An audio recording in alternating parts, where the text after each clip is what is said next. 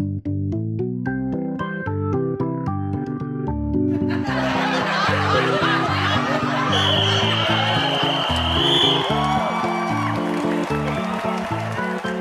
everyone, to the ComedySportz Podcast, starring your host, Christine Rollo Capriolo, and today's special guest, just another brick in the Berlin Wall, Brian Kazoo Kapell.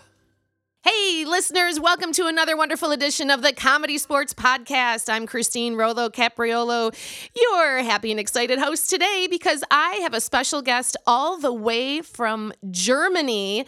Everybody give a warm welcome to Mr. Brian Kapell. Hey, Brian. Hi. Nice to meet you. Nice to meet you. This is so wonderful. My listeners don't know this, but usually when I do phone interviews, I don't get to see the person, but we're on a Zoom call right now and I get to see you. And it's so nice to have a face-to-face right now. Nice. That's a great thing to see eye to eye. Yes. Nice. Thanks for having me, really. Well, thank you so much for doing this. I'm super excited to talk to you. I'd like to just start like how I always start and wondering, where are you from? Where were you born and raised? Oh, yeah. Well, I'm from Madison, Wisconsin. I was born there. I went to college in Madison. I went to Madison West High School, which was the same school as a lot of original players went to between that. And then I went to UW-Madison and stayed there until I moved out to start ComedySportz Washington, D.C. Okay. What did you... So that was my way out. What did you study when you went to UW-Madison? I studied theater. I was an acting specialist, they called it. And at the same time, I was getting another BA in communicative disorders. Disorders. Yes, that's right. Disorders. So speech therapy, hearing disorders, it led me to a very interesting combo career as well. So, so I majored in both. Okay. Was always busy, always in a show and always studying. I loved it. I had a great time at UW. Yeah. Well, now you said before we get to how you left and started ComedySportz in D.C., how did you hear about ComedySportz in the first place in Madison? So 1985. So this is a really wonderful thing to come into my life, really. In February of 85, my father committed suicide. Oh, I'm sorry. And it was horrible, as you can imagine. Yeah. So I was really having a tough time. And then in May of that year, I was part of the UW theater department. Dick Chudnow comes on up from Milwaukee and puts a little sign up on the call board saying, announcing that he'd like to start this improvisation group and begin. And so, but we started, that was it. We met every weekend for 8 weeks into June and July. And then at the end of July of that year, then we started performing. Who's we? Who were the first people? The first people, that would have been Jeff Kramer, Mike Rock, the guy Jay Indick, Teresa, I can't remember her last name, Lorraine Barr, David Miller, Rick Wilgrubs, Leslie Hollander, who else was in that? Jennifer Rupp, of course. Of course. And Patrick Walsh. And these people, I can't remember any others offhand, but I'm sure they'll pop into my memory. And that was it. And we were just blown away. It was like the most creative fun that I think we'd ever experienced. And we'd been, kids, you can rehearse a show, but this was something else. And Dick was such a playful, wonderful, fun guy to learn from. Yeah. And that was it. So then Milwaukee and Madison started, we would travel from we'd go down to Milwaukee, and Milwaukee would come up to Madison, and we'd show each other new games every weekend. And it just was a blast. It really saved my life, because I really needed that. I needed a father figure. I'll admit, Dick was I'm a small Jewish guy, and he was the small little wiry Jewish guy. But he just made us feel great. And Andy Wallman, of course. Wicky Wacky Wallman was in that first core as well. Did you know? Wonderful days. Did you know a lot of those people already in school with you in theater, or did you meet all these new people? No. We were all together. We were all. I knew everyone. I knew everybody. Yeah. We were all in the UW theater department, pretty much. Some of us were undergraduate. I was an undergrad, and then there were people like Kramer, and who was a graduate student. Okay. And so that was our combo. Right, right. Now, when you were going, you said you would go to Milwaukee would go to Madison. Did you feel there were any differences already between the two troops? They could drink more than we could. I probably they still were good at that. It was such a great camaraderie and competition. Yeah. Because we would spend the week kind of making up new game, and then we were just, I can't wait to show it to these guys, and they couldn't wait to show us a game. And we would do remotes together. We were just starting to do, those kinds of group shows, and we would mix it up. And they were such talented, funny people. Yeah. And we were too. Sure. We were incredibly funny. At least we thought we were funny. But it was such a brave new world, because we just cranked out this idea that we went, like, and that back then it was called theater sports, right, with a Z at the end. Yeah. It was always with a Z at the end. And we were compelled to figure out a way to wind it up and make it into this hyper competitive performance format. Because theater sports, the way we had first got it wasn't quite enough for us. Okay. We were hungry to ramp up the whole competition. Mm-hmm. And at least, for the audience, to give it that audience feel. So we changed the scoring system.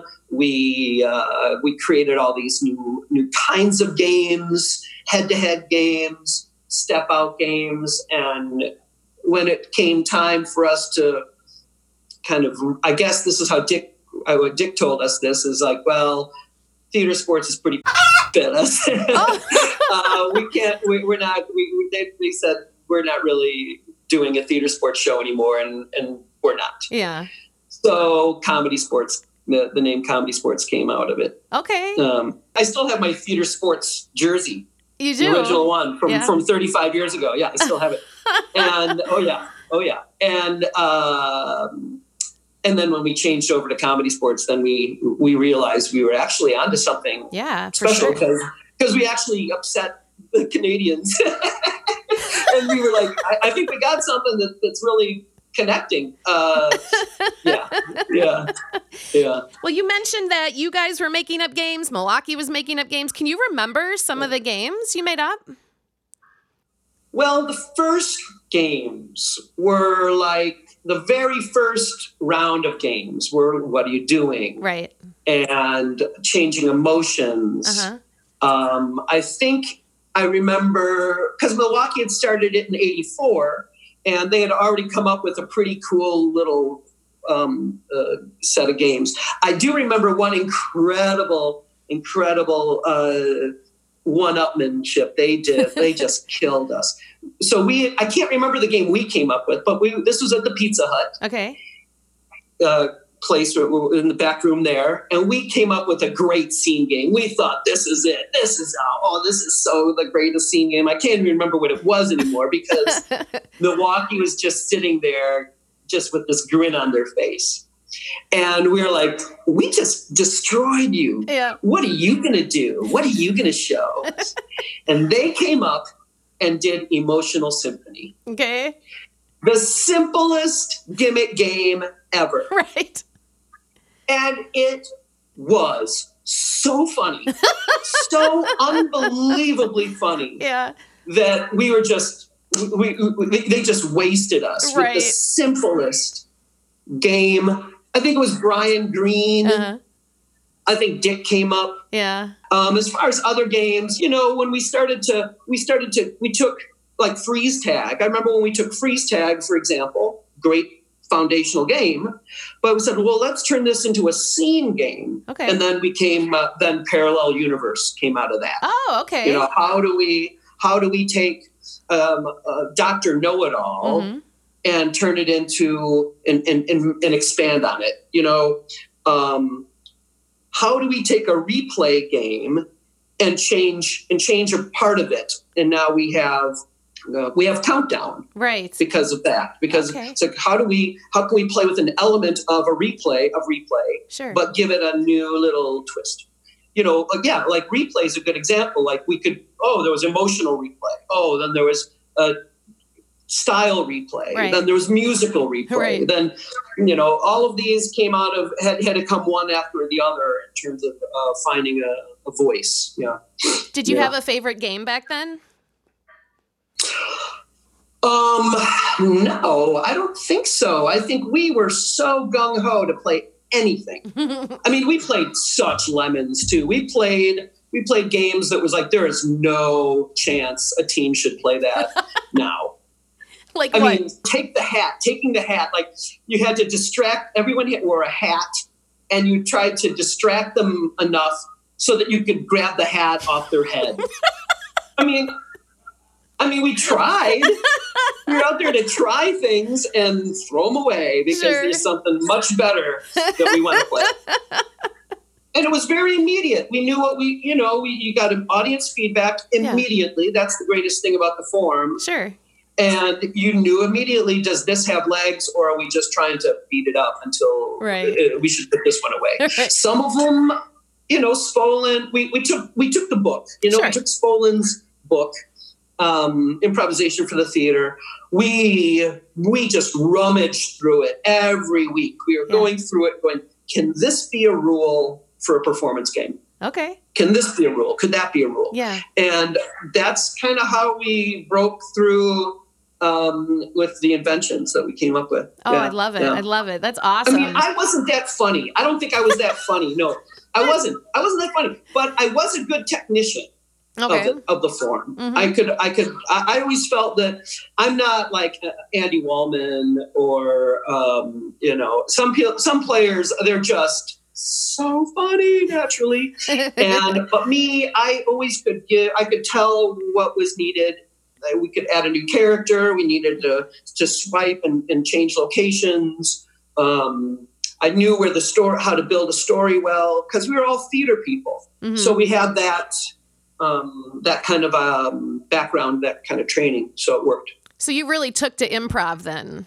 I totally did. Oh my God. Oh my God. Yeah. I'm still doing it. Right. That's what I'm doing in Berlin. I still run shows 35 years later. I can't get these games out of my system. I just can't. Well, so how long were you in Madison? You started in 85. How long did you stay before you went to Washington, D.C.? I think I moved in 87. At the very end of 1987, I moved. Patrick Walsh had moved out to Washington, D.C. with his wife and wanted to start a group. Okay. And Patrick and we weren't really friends. We weren't really close friends, but we both knew the show, and I needed a change. And I liked the artistic side. I like to train people in the show, and he had a good, wicked business mind.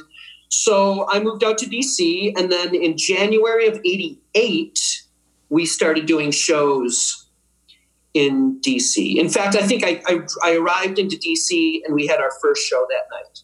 Oh, I think wow. that was right. Yeah. Yeah. Yeah, that's right. Yeah, that's true. And then we started the ComedySportz DC, and they're still playing.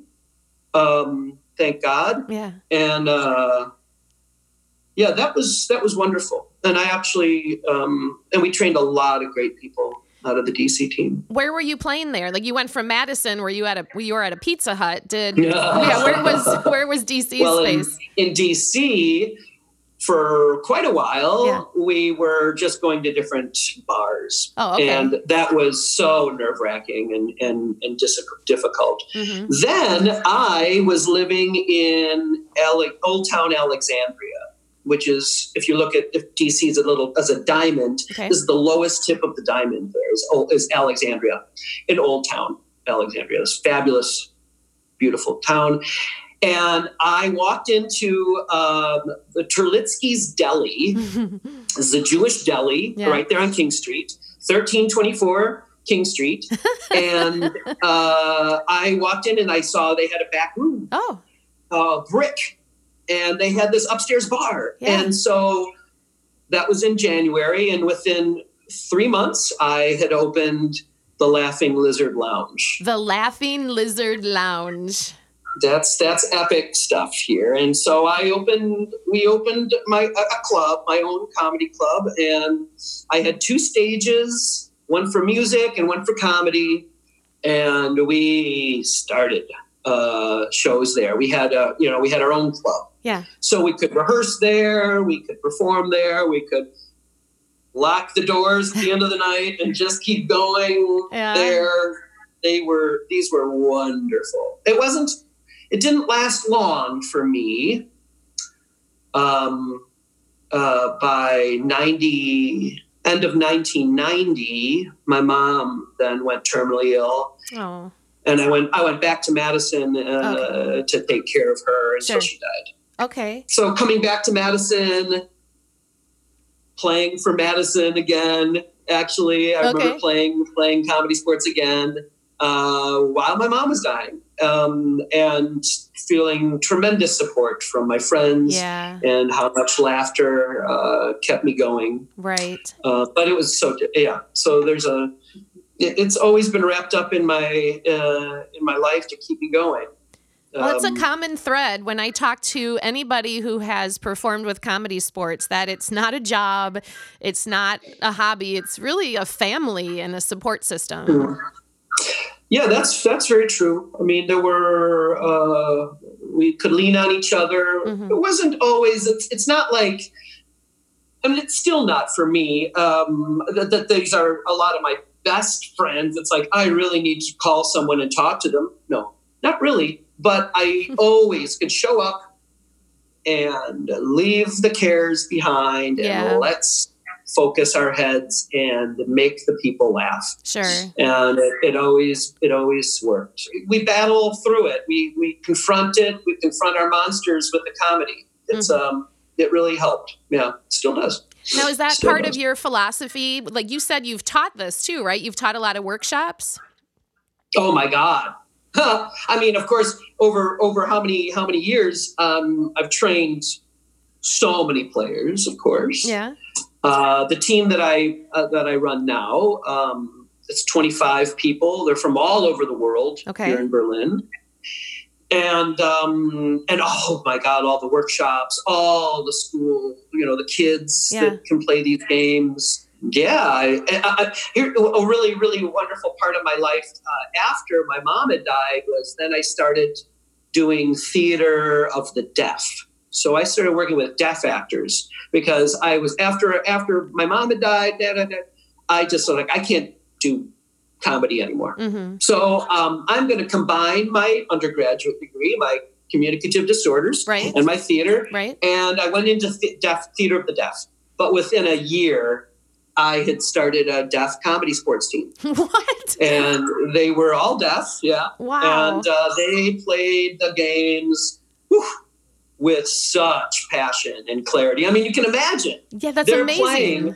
Them playing, what are you doing? Or them playing 3 things. Right. These are the most beautiful, vivid performances. The physicality, the physical life. Oh, just so gorgeous. That's amazing. I've taught a lot of people the games. Yeah. And what do you think? Anyone can learn it? Do you think anyone can do improv? Oh yes, I'm totally convinced. Anybody can learn these games if they're willing to look foolish. Yeah. I mean, you've got to be willing to be a clown and to laugh at yourself. Sure. And that's sometimes why we have difficulties with the Germans, German players, because they're not, the German culture, they're not so used to laughing at themselves. Oh. They're quite rigid about being fools. But once they get across that line, they're everyone's fine. Now, not everybody should get in front of an audience and perform it. Okay. That's, I think, true. I think you need to have a certain certain vibe about your performance level in order to get, if I'm going to ask myself, okay, is this person who I'm training, can they get in front of an audience and play? Yeah. And make audiences laugh? That's another level, but everybody can learn the games and play them. Yes. I totally agree with that. Oh, excellent. Yeah. So you said you went back to Madison, and how long were you in Madison then? Well, that was 90, 91. Mm-hmm. Not long. Really, my mother's illness was pretty short until she died. Okay. Quick, and then I had to pack up my life there and figure out what was going to happen next. So by the fall of 91, I was back. I left again. And where'd you go? I moved after there, I went to Rochester, New York. There was the National Technical Institute for the Deaf, was there, kind of University of the Deaf. Okay. And part of the Rochester Institute of Technology. And that's where I entered the Deaf Institute and started learning sign language and working in the theater department. Wow. And by then, and then a year after that, I started getting hired for theaters of the deaf. Okay. And I did that for many years. I wasn't playing ComedySportz for those few years, not while I worked in Cleveland, Ohio. This was a good city for the deaf theater for some reason, and was there. And in Chester, Connecticut, where they had the National Theater of the Deaf. I got to work with them. I actually wasn't a company member, but I got to work with them a lot. Then there's just a few professional theaters of the deaf, and Cleveland was one of them. My brain keeps going back to these ComedySportz shows that you did with deaf performers. And I'm trying to envision this as an audience member. So if I don't speak sign language and I went to see that show, no? We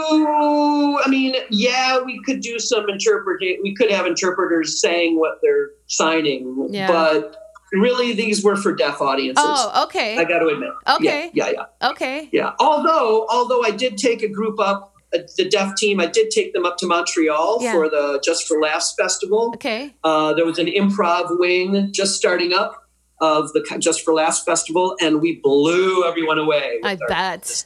This deaf improv team playing the games. Yeah. Now there has to be a game. Did you guys create a game that works for deaf performers versus speaking? Well, there are certain games that don't work for sure. Sure. I mean, one word at a time games. That's not it. Yeah. No. But like ABC Tag Team, incredible game. But but they would be all physical. So they're doing hand shapes of the letters and turning it into pantomime, and just telling a story back and forth this way. Yeah. I mean, games like Changing Emotions were fantastic. Again, countdowns and replays. We would do conducted story was pretty great, but they had to really be looking at it. You have to have a different setup. We had to do like making entrances and exits. We had to make one particular place be the entrance, the place where all actors would enter and leave. Because what we had to do was create a flawless focus. So we always knew how to throw focus and take focus. That was part of the deaf theater of the deaf technique. So that the deaf audience knows where to look. So the turn taking had to be incredibly clear. And if you were about to speak or sign speak, the actor had to, had to take the attention. The other actors had to give the focus. So it was a beautiful problem to solve. But some games don't work in that with that language and that culture. But others were incredible. It sounds like they taught you a lot about improv when you were doing this in a different language. Yeah, of course. Yeah, they did. And obviously, I mean, I got into deaf theater because I was always quite a physical actor. I liked physicalizing things. But I studied also a lot of commedia dell'arte, and everything is physicalized. Every thought is physicalized in commedia, for example. So that's the same in deaf theater, I would say as well. If the audience didn't see it, it didn't happen. So if they're looking in the wrong person and the other person signed something, if the audience didn't see it, it did not happen. They missed it. It didn't happen. Yeah. So this kind of attention to focus, physical focus was vital. And the stage picture work, because that's the thing about deaf is that they don't need a whole lot of props. They just made it. They describe it. There's a visual vernacular, they call it the VV, visual vernacular. And this is how does a deaf person show the shape of the head, the ears, they would do this whole physical world and to define their physicality and then they would begin the language, the sign language of it. But yes, so they taught me an immense amount about physical comedy, physicalizing stories. That's fascinating.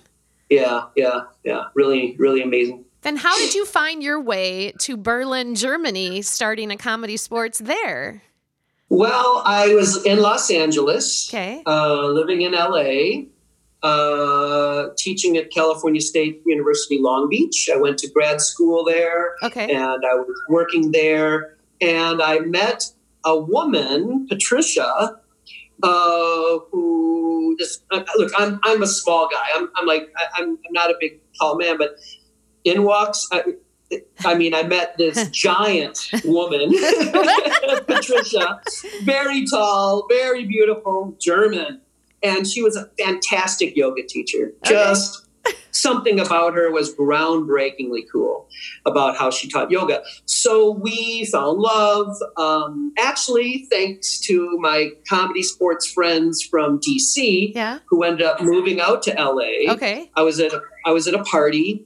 And that David Schnepp, a player from Milwaukee, originally a Milwaukee player, he moved out to D.C. and played for me in D.C. And so shout out to David and to Brian Howard, another D.C. player. Well, we had all moved out to L.A. Long story short, I see Patricia for we meet third time by accident at this party. We fall in love. And I say, I'm bored with America. First of all, I was really bored with Los Angeles and America. I said, let's move to Berlin. Wow. Let's open up a yoga studio in Berlin. So it took us a little while to make it real. I got and then, well, I actually was working for Deaf West at the time on a show called Big River, which was the broad. So it turns out that we got to bring Big River, the musical, Okay. a Theater of the Deaf musical. Wow. And we got it to Broadway. Oh my. And this is in 2003. In 2003, we transferred this show from LA to Broadway.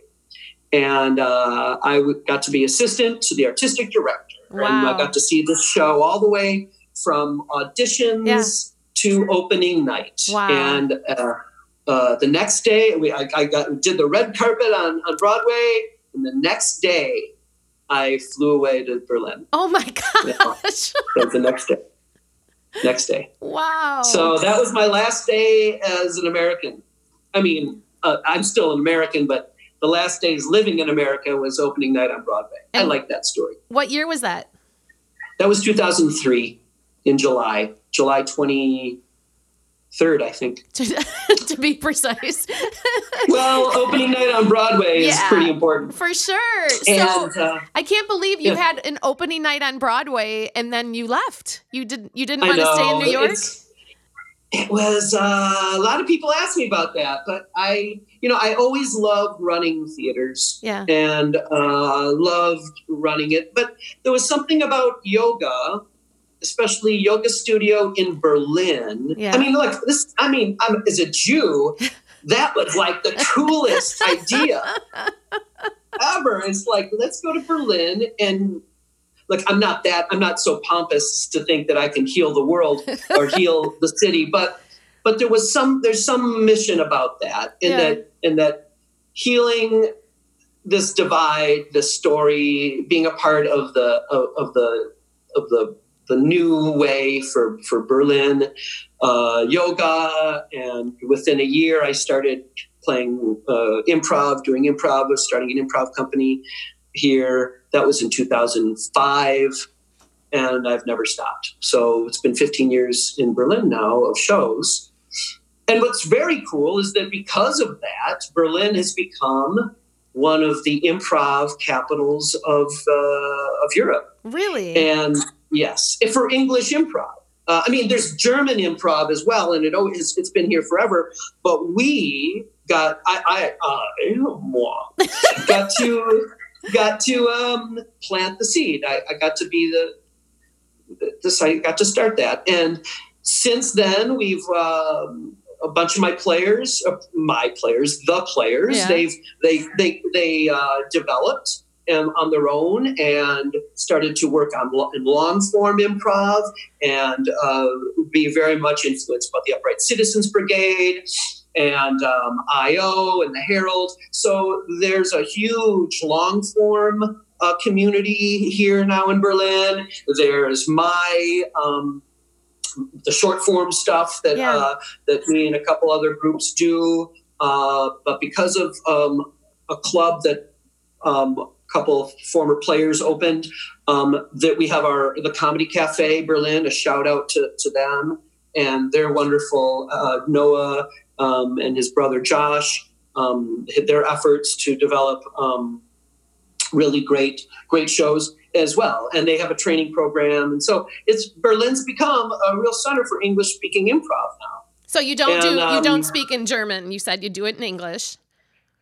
Mostly our shows are in English. And this, yes. German isn't as playful as English. English is incredibly flexible.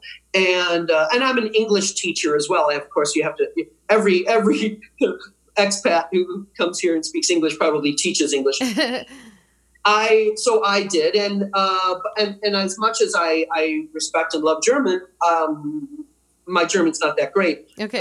Because I keep coming back to this English. Right. And because you can break it up, you can reorganize it, you can switch it around, and the meaning always comes out. It just does. And that's where German language doesn't. If you speak poor German, the meaning can fall apart. Okay. But English, somehow, it's why it's the international language. It breaks through it in meaning. Even if the syntax is broken up. Okay. And so that's why we do most of our shows in English. There is a German improv here, but that's really not my thing. Now, how is it different? I can't even imagine. You said people in your troupe are from all over the world. How are you? All over the world. How is this different than performing in Madison or DC or LA or wherever? Well, it's true. There's a lot of cultural references that we got to be careful about, taking suggestions that are uniquely American, that maybe the Portuguese players are going, I really don't know what that is, who this person is, right, or things like that. Getting a suggestion and like repeating it to the audience and saying, by the way, do you know what this word means? Yeah. Because if a player says, I don't know what that word is, then undoubtedly there's going to be audience members who also don't know. Right. So we do have to we have to be careful that we don't want our audience to feel like they're not getting the joke. Right. But because of the very physical form of short form improv, even if we're speaking too fast, we're getting the physical funny out. But I must say, obviously, there's always been that rule of you don't interrupt the other player. Yeah.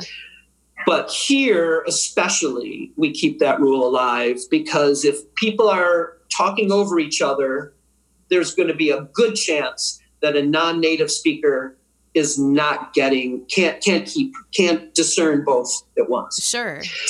Yeah. And so that can cause a lot of mess. So we do that a lot. I mean, pun games are really not that useful in this form because we don't want to, they don't get the pun. They don't get the double meaning. Well, I would bet you're working with the Deaf Theater group would really help when you were talking about not talking over each other and talking about focus. You already had such an experience that I'm sure you can teach that in a way that other people could not. Very true. Yeah, there's been, I must say, it's been nice to get the insights of life and turn it into lessons for how do we make this a better show for different communities.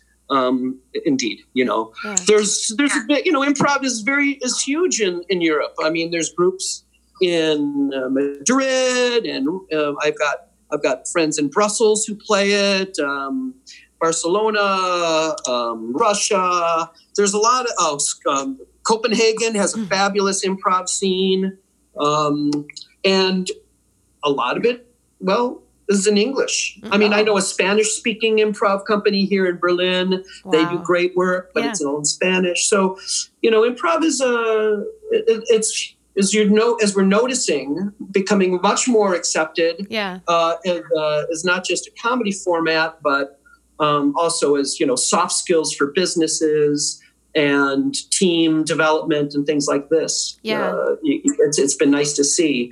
But I'll tell you, back in the 80s, when improv was just getting started and comedy was becoming a thing, we didn't know it was so groundbreaking. We just knew that we were connecting to it. But when I look back at it, I do recognize that it became, in terms of an entertainment form, this was and accepted as for comedians. I see this. I saw this a lot when in the trainings is that I didn't really want to train a lot of actors. Because trained actors are always trying to do it right. Okay. Doing it correctly. Yeah. I remember some of the most fabulous players were the construction workers, an interior designer. These are just incredibly funny people. Right. Who are just wonderful and charming and smart, but they're not necessarily theater folk. Right. And so, but it's a give and take, because then you have to teach them about stage picture and that kind of craft of storytelling and different way of. So, which one do is part of both? Right. Picking both styles of give and takes. Right. But everyone, everyone, the energy that I get out of teaching is just gigantic. I so enjoy teaching. Now, how often do you make it back to the United States? Well, I was coming back once every summer for the past 5 years, I'd say. I have two children, 2 boys, and I wanted to show them America. Okay. So they've been coming, me and with my ex-wife. Oh, no, you and Patricia didn't stay together? Oh, yeah, that happened. Oh, yeah, no. Patricia and I had a great one. No, it's okay. It's fine. It's fine. We opened up 3 fantastic yoga studios. We're still one of the biggest in Europe. Okay. Really, really, Spirit Yoga. A shout out to Patricia and Spirit Yoga. I mean, it's another part. It's a very life-defining choice for me. Yeah. Is to bring yoga in my life. But Patricia and I, we didn't survive as a couple, as a romantic couple. But we're fine. Now we went through a long battle of broken hearts, but that's okay. And so I used to go back to America, and Patricia would find her way. Maybe I'd meet her somewhere or meet the kids. We'd all get together. I'd hand off the kids to her. She'd give them back to me for a week here or there. So it worked. Worked. We would have done it this year as well, but this summer obviously is a very different scenario. But soon we'll be coming back. Okay. So, but I don't get back much. No. My brother and sister are still there. Okay. My brother's still in Madison, and my sister is in Omaha. Okay. So we just spoke right before I talked to you. Oh, so, okay. Yeah.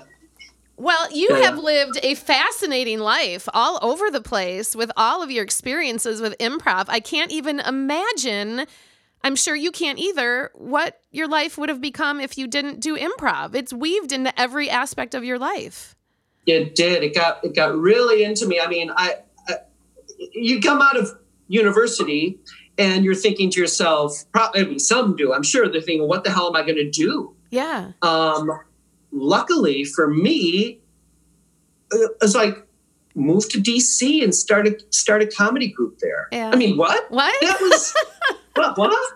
And I think I was 23, maybe? Okay. 23. Yeah. Is when I moved there. And I had something to do, immediately. So it did definitely led the way. Yeah. I had other original ComedySportz players. They went all over America to start teams. Patrick Short, going to Portland. Yep. James Bailey going to LA. There was David Miller who went to Chicago, started it up. I think it changed a little bit, and David Gadet, however you want to pronounce David's name. Right. They all took it up there, but we were all spreading all over the place like a germ. It really, that's how we looked at it. And like we were like the germs of comedy, and we wanted to just bring it to different areas. And then before we knew it, we had our first tournament, back in Milwaukee, and those were weird and fun. And we were like back, it's like, are we really? And then of course, then it all started, that whole thing of like, your city, show me a new game. Right. And then we would start to cross-pollinate and share games with each other that we would make up. And then the game list really exploded. Yeah. That must be just amazing, though, with you being very close to the very beginning in 85 and, collaborating with Milwaukee. And now look at you, you're in Germany, and I'm just fascinated by your experiences. I think it's fantastic. Oh, thank you. You should write a book. Yeah, it'll be I'll do an illustrated cartoon or something. There you go. I would.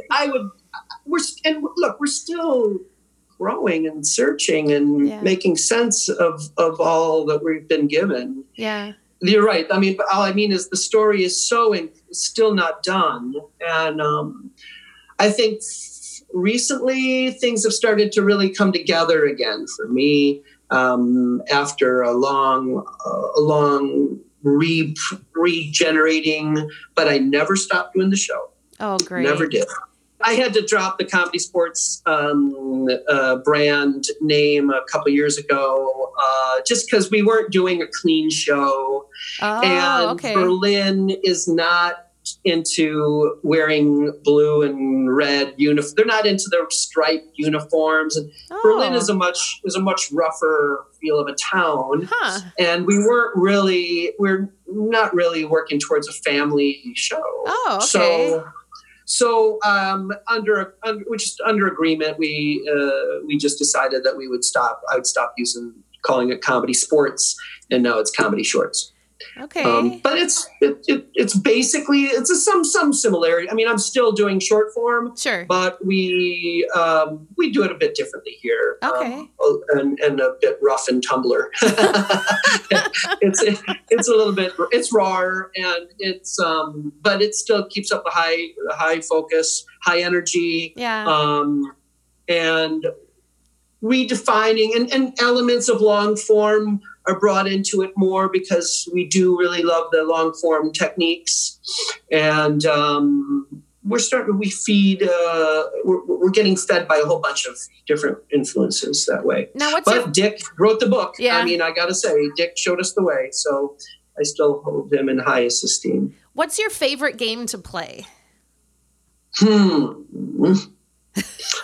The games that scare me, I would say, are the greatest games, because I still like to feel that edge of how the hell are we going to pull this off? Right. Because there's some element of it, like just musical games. Sometimes those are challenges, obviously, to keep rapping games where you got to do. We don't do that much music here in Berlin right now because I don't.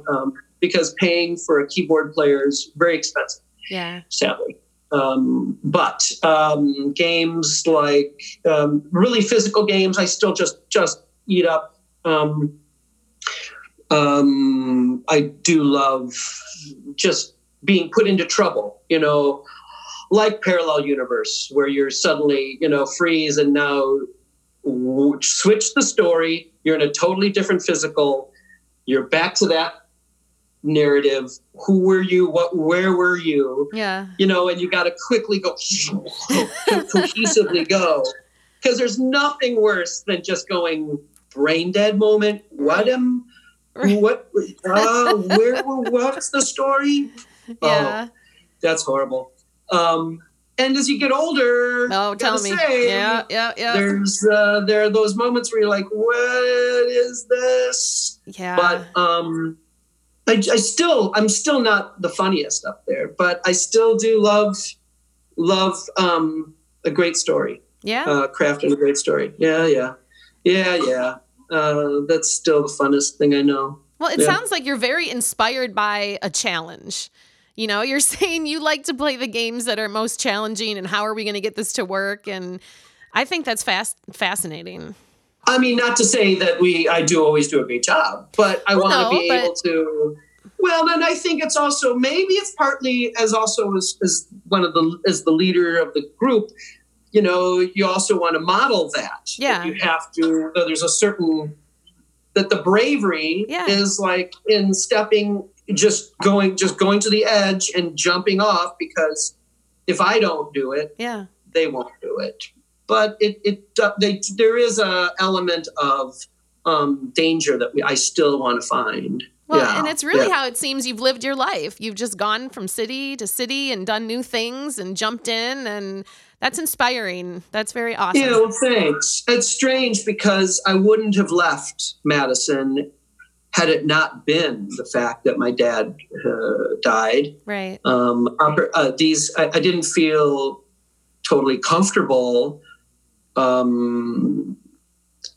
moving to Germany. There's no way I could have done that if my parents were alive. I don't think so. Yeah. Just as a Jewish man, I was really, really. It was a big question. Yeah. But of course, I needed to find out for myself. I needed to define it for myself. And that's also improv. That's from the improv, I would say. Yeah, for sure.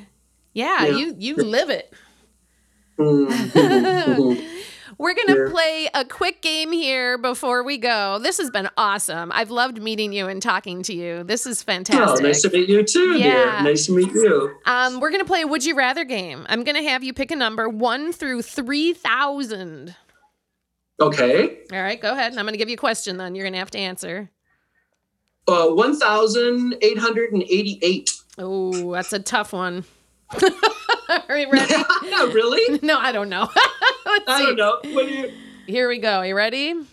Yeah. Okay. Would you rather have pink eyes or purple eyebrows? Wow. Pink eyes. It's not like pink eye, like the disease. No, I think like instead of like blue eyes, green eyes, you'd have pink eyes or purple eyebrows. I'd definitely go with the eyebrows. Me too. I'd go with the eyebrows. Yes. Yeah. I wouldn't want to creep out people with pink eyes. I think they would look at that.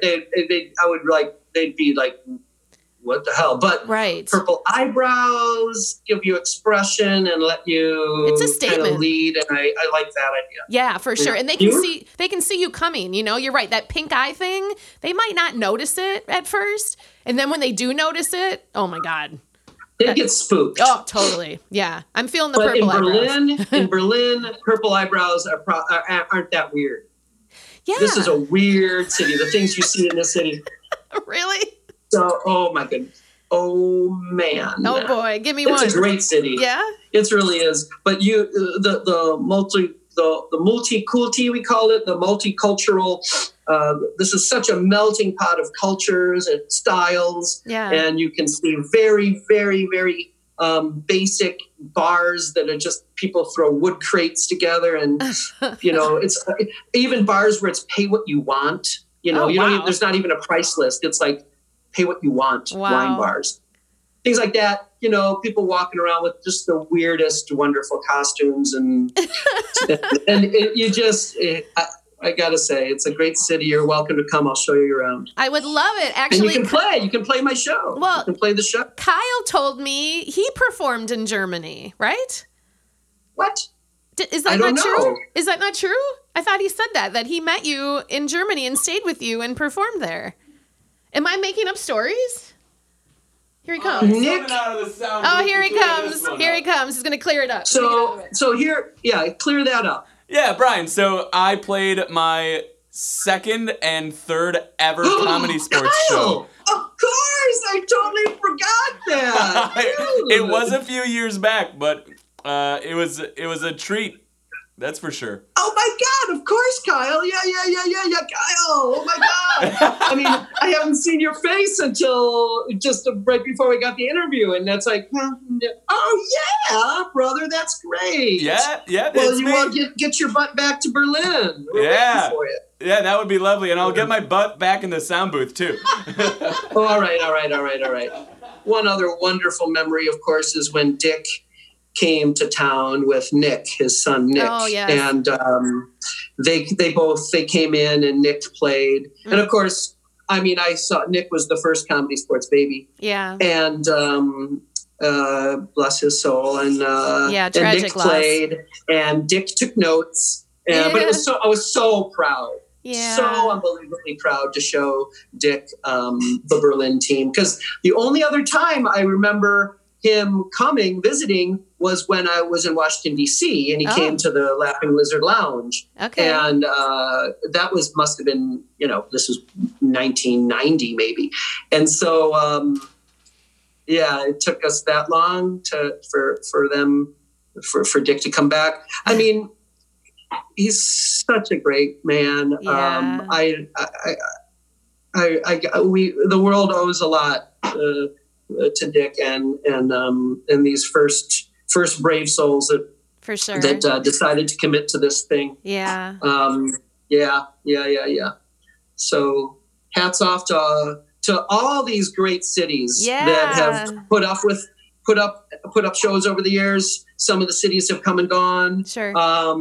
But and all the fantastic players that have put their hearts and souls into it. These great managers that stay with it, because the money's definitely not the reason we're doing it. Right. But it sure is about the camaraderie and the idea of the fun art form that we get to do, and the contribution. I mean, interactive comedy. It's just so great, yeah. To think about. and it's still why I love short form. I still love to get the audience involved. Mm-hmm. That was a big deal for me, was always that. And that was really the heart of my comedy club in Washington, D.C., was this interactive entertainment forms. And I really love that. I still believe in that interaction. It still makes really makes the world a better place that Absolutely. way. Now, real fast before we go, I forgot to ask you, where did you get the nickname Kazoo? Oh, I don't know. I mean, Kapell was my last name. Kazoo, geez, I think we were all just coming up with something that, the weird. And I love the fact that it's a funny sounding instrument and anybody can play it. Yeah. All you got to do is put it to your mouth and you make it. You can make sounds and it carries, and there's no other sound like it, but it's a kid toy. I think all of those things kind of made it go, that's me.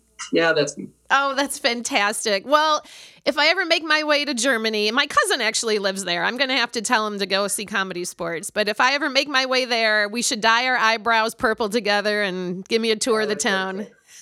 Looking forward to it.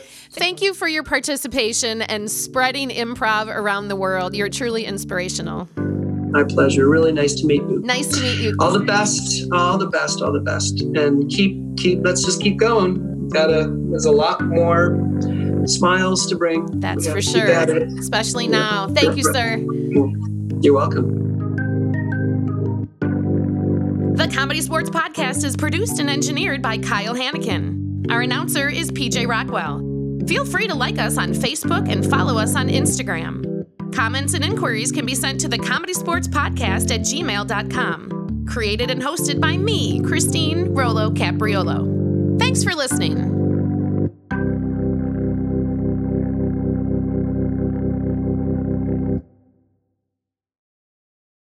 The ComedySportz Podcast is an independent production made by CSz players. The views and opinions expressed by the podcast host and any guests are their own and do not represent the views and opinions of any CSz location or CSz Worldwide. Vocabulary used by the host and guests is not necessarily representative of the CSz brand.